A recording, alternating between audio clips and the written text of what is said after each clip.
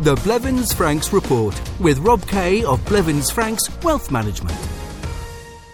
Well, it's time on Riviera Radio this Sunday morning to say hi to Rob Kay. How are you doing, Rob?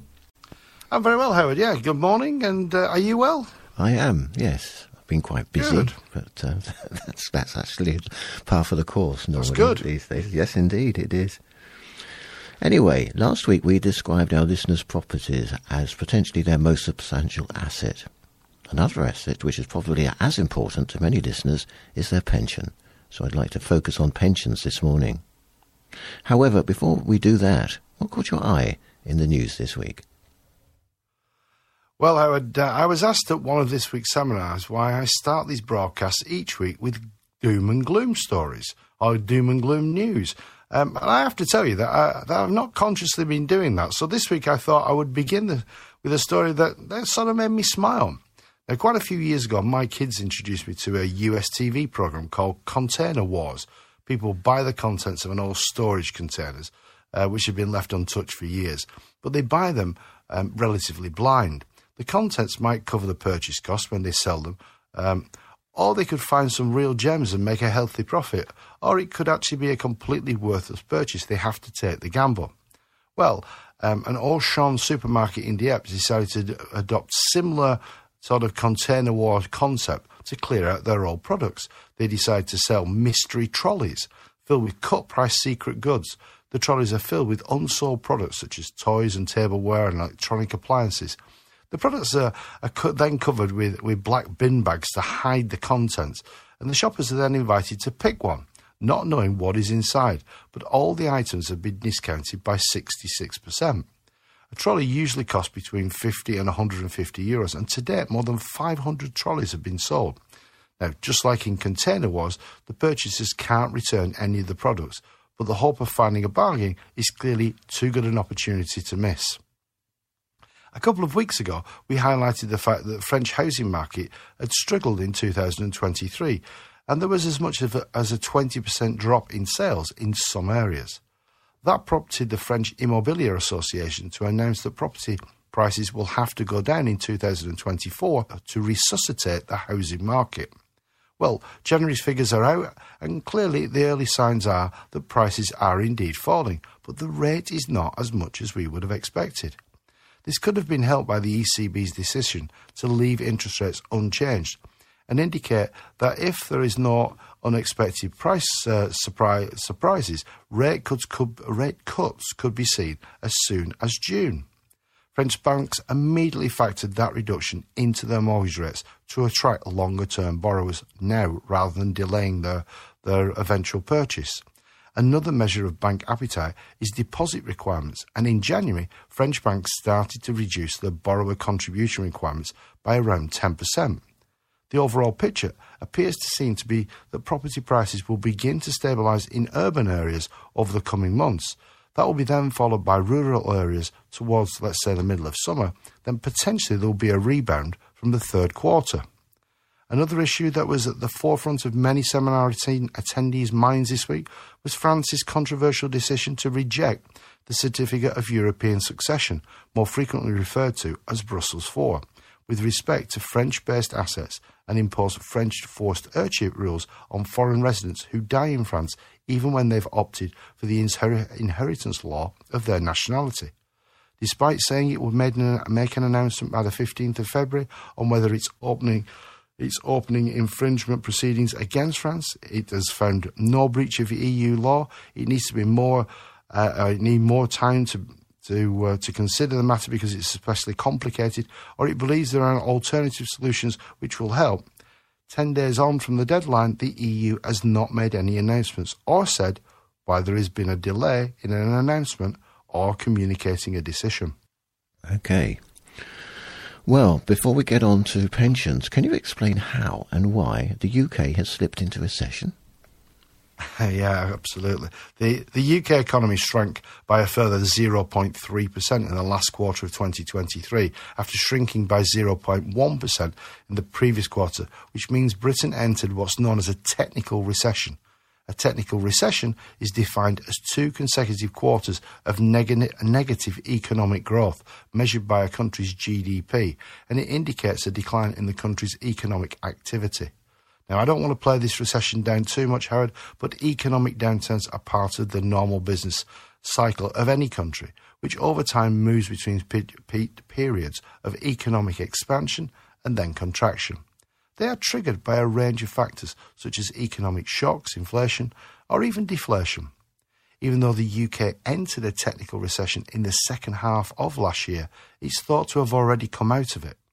When the figures for Q1 24 are announced, if, as expected, the UK has come out of it, then it will have been one of the shortest economic downturns in the past 100 years, and the impact on people's finances will have already passed. The UK last went into a recession in 2020 during the first wave of the coronavirus pandemic. The economy suffered a record 20% fall, but it was rather short-lived and quickly rebounded once the economy had reopened. The last big recession was triggered by the global financial crisis of the late noughties. GDP fell by more than 6%, which sent the UK into a 15-month downturn. Back in the mid-70s, the UK had a series of recessions which were triggered by a combination of the oil crisis and the decline of traditional British industries. Now, the earliest recorded economic downturn was what was known as the Great Slump. Between 1430 and 1490, there was a massive shortage of silver. Not enough coins were produced, which resulted in a breakdown in trade and a 50-year recession, as opposed to a 6-month recession, which we've possibly just seen, as the UK has experienced. It takes me back to that old saying, was it the 60s, you never had it so good? Absolutely, yeah. I thought you were going to say then that you remember the 1930s, Howard. Careful. So, now, I understand the Institute for Fiscal Studies pensions report generated a lot of debate during this week's seminars. Yeah, the report's suggestion that UK pensions should be liable to income tax and inheritance tax when the owner dies did not go down at all well with this week's audiences. The reforms would apply to defined contribution pensions, and the object of the exercise is to disable the use of pensions to make tax incentivised bequests by including them in the estate for inheritance tax purposes. The IFS estimates applying inheritance tax to pensions could raise £2 billion of additional revenue for the Treasury. They also believe these reforms would only have a short-term impact. By removing the exemption from inheritance tax, there would be no reason to leave pensions to accumulate value, because you would simply be increasing your family's eventual tax bill. The IFS's reasoning is the changes will encourage members to take income and spend it. They believe that income would immediately invigorate the economy. Many commentators believe the proposals are short-termism and will only benefit the Treasury, because the change will undermine pensions. People will stop using pensions to finance their retirements, which in the end will increase the burden of retirement on the state and ultimately render the changes useless. Whether the proposals are accepted or ignored, this once again highlights the fact there is around £2.5 trillion sitting in the UK money purchase pensions, and they are just such a juicy target winking at the UK taxman. So if you've left the UK, you can effectively extract the monies from your pension in a tax-efficient way. Why would you leave such a valuable asset at the mercy of the UK taxman? As you would expect, Howard, there was quite a lot of clamour for appointments to discuss this issue following the seminars. Are there specific pension tax traps that people need to be aware of? Where do I start? There are lots of nasties we need to be aware of. The one so many people get wrong is the pension commencement lump sum, frequently referred to as the tax-free lump sum. When you come to take your UK pension, you will be offered a lump sum, which for most pensions is 25% of your fund value. The amount can be more for older schemes. Now, these computations are tax-free in the UK, but for French residents, they are liable to French income tax and potentially the 9.1% French pension social charge. So you can easily lose well over 50% of this so-called tax-free lump sum. We will wait to see what happens in next month's spring budget, but for the moment the lifetime allowance has been abolished, which means no one will be caught out by that cap. As Labour wins more and more elections, they are favourites to win the next election, and they have promised to reintroduce it. The UK's income tax thresholds are also frozen until 2028, and I can't see Labour changing them. So if you're paying UK income tax on your pensions, more and more tax will gradually be taken over the next 4 years. People continuing to pay UK income tax on UK pensions is an issue we come across far too frequently. Except for UK government service pensions, if you inform HMRC that you are a French tax resident, your pensions will then be paid gross. In 8 out of 10 cases, the French household tax system usually results in less tax being paid than in France than compared to the UK. You mentioned Labour gobbling up more by-elections. If they form the next UK government, what will that mean for UK pensions?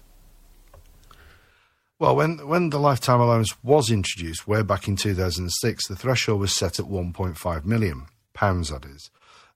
That threshold gradually increased to £1.8 million, but in 2016 it was slashed back down to £1 million. Now, since then, it was periodically increased, but usually only by inflation, before Jeremy Hunt then completely abolished it, and the threshold at that point was stood at £1,071,300. Any excess was taxed at either 25% or an eye-watering 55%, depending on how the excess was taken. The lifetime allowance charge didn't just apply to monies accumulated in private pensions. It applied to self-invested pensions, SIPs as they're known, and defined benefit pensions. Since Hunt's announcement 12 months ago, more people have accessed their pensions than at any time in the last 50 years. Rachel Reeves, Labour's Shadow Chancellor, described the abolition as a Tory tax cut for the rich, and the budget was a chance for the government to unlock Britain's promise and potential, but all the Tories did was give a £1 billion pension bump to the 1%, which will widen the cost of living chasm. She promised the next Labour government will immediately reverse the abolition.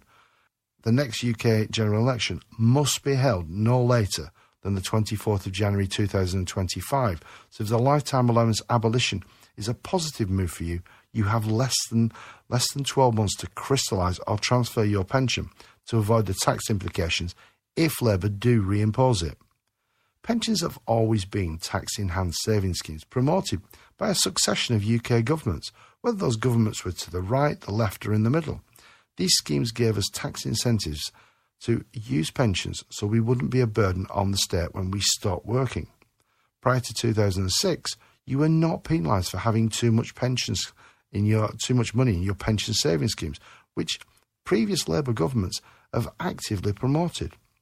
For lots of people, the abolition of the LTA is like finding one of Willy Wonka's golden tickets, but unfortunately, this one could have a very limited shelf life. If Rishi Sunak stays in number 10 until the new year, doesn't it mean there'll be an election campaign over Christmas? They very well could be, which would be very interesting, yes. Yeah, well, we shall see. Absolutely. Anyway, are annuities still interesting for French tax residents? Yeah, annuities is a word most of us have heard of, but we don't really know what it is, maybe because they've fallen out of favour over the last 15 years. And that's mainly been due to benign interest rates. And since 2015, UK retirees are not legally required to buy an annuity. Annuities are simply a source of income. You give an annuity provider, usually an insurance company, a lump sum, and in exchange you receive a guaranteed income for the rest of your life. Insurers set their annuity rates based on the income they can generate from government bonds. Because government bond yields went through the roof last year, the knock-on effect was annuity rates hit a 15-year high. A 65-year-old man with $100,000 could buy an annuity paying $7,800 a year, so close on 8% return on capital. When interest rates come down, annuity rates will return to where they were probably before the inflation spike. There are numerous iterations of annuities. Index-linked, joint life, last survivor, the list goes on, but we shouldn't forget, when you buy an annuity, you've spent your capital, so it can't be passed on to your children when you eventually die. From a French tax perspective, annuities benefit from quite preferential tax treatment. If you buy an annuity in your 50s, before your 60th birthday, only 50% of the annuity is liable to income tax.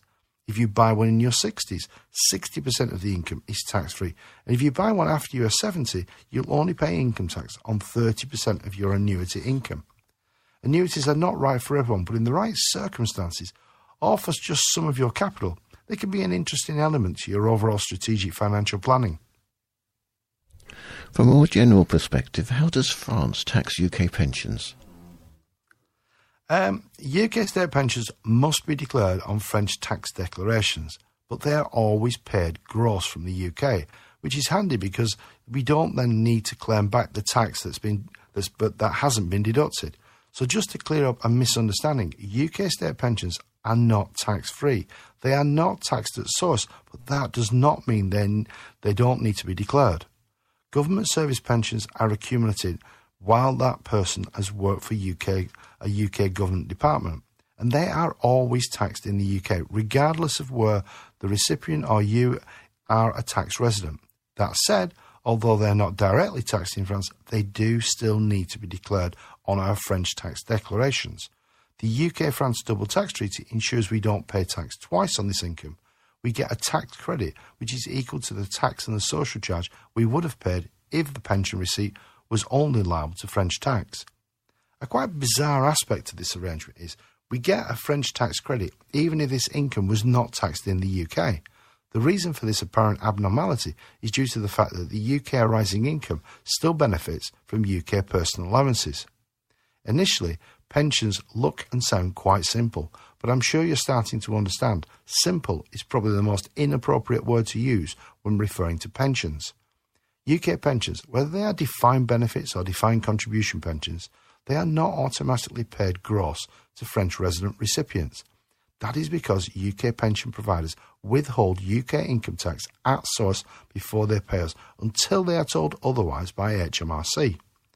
To have our pensions paid gross, we have to obtain what is known as an NT code. That NT code also enables us to reclaim the tax that has been deducted at source. To obtain an NT code, the French taxman has to confirm we are a French tax resident, and they will do this once they know about the income. Once HMRC have received the FISC's confirmation, they will issue a refund and instruct our pension providers to pay subsequent payments without tax being withheld at source. So, is this a good time to review our pension arrangements? Yeah, most people just let their pensions do what they do in the background. How many of us check how much we're likely to receive from our pensions until retirement appears on the horizon and then think it's too late to do anything about what we're about to receive? That thought is so wrong, but until your pension situation is professionally assessed, you'll never know if it can be improved. One gem just to think about at the moment is, could you buy back some of the years when you didn't make UK national insurance contributions and change your potential state pension from a partial pension to maybe a full pension? There is still time to do this because the deadline has been extended, but that door will close soon, and maybe as soon as a new government is elected. So maybe in your terms, Howard, over Christmas.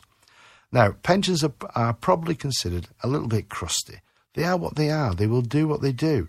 And we don't want to necessarily think about them because we will have to consider retirement. And like writing a will, having to think about dying, retirement is one of those life events lots of people just want to put off and not think about.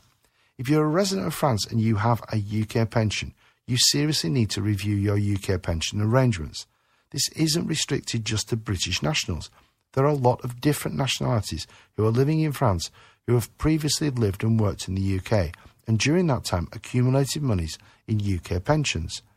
Reviewing your pensions also applies to those of us who are already taking income from our money purchase pensions, such as personal pensions, self-invested pensions, and even executive retirement pensions. Pensions are not always set in stone. Like you, they may benefit from leaving the UK and being moved abroad. You need to regularly review your goals and the objectives you have for your pensions. That could mean changing your investment profile, maybe reassessing your risk tolerance, or developing an alternative strategy that embraces your overall financial situation.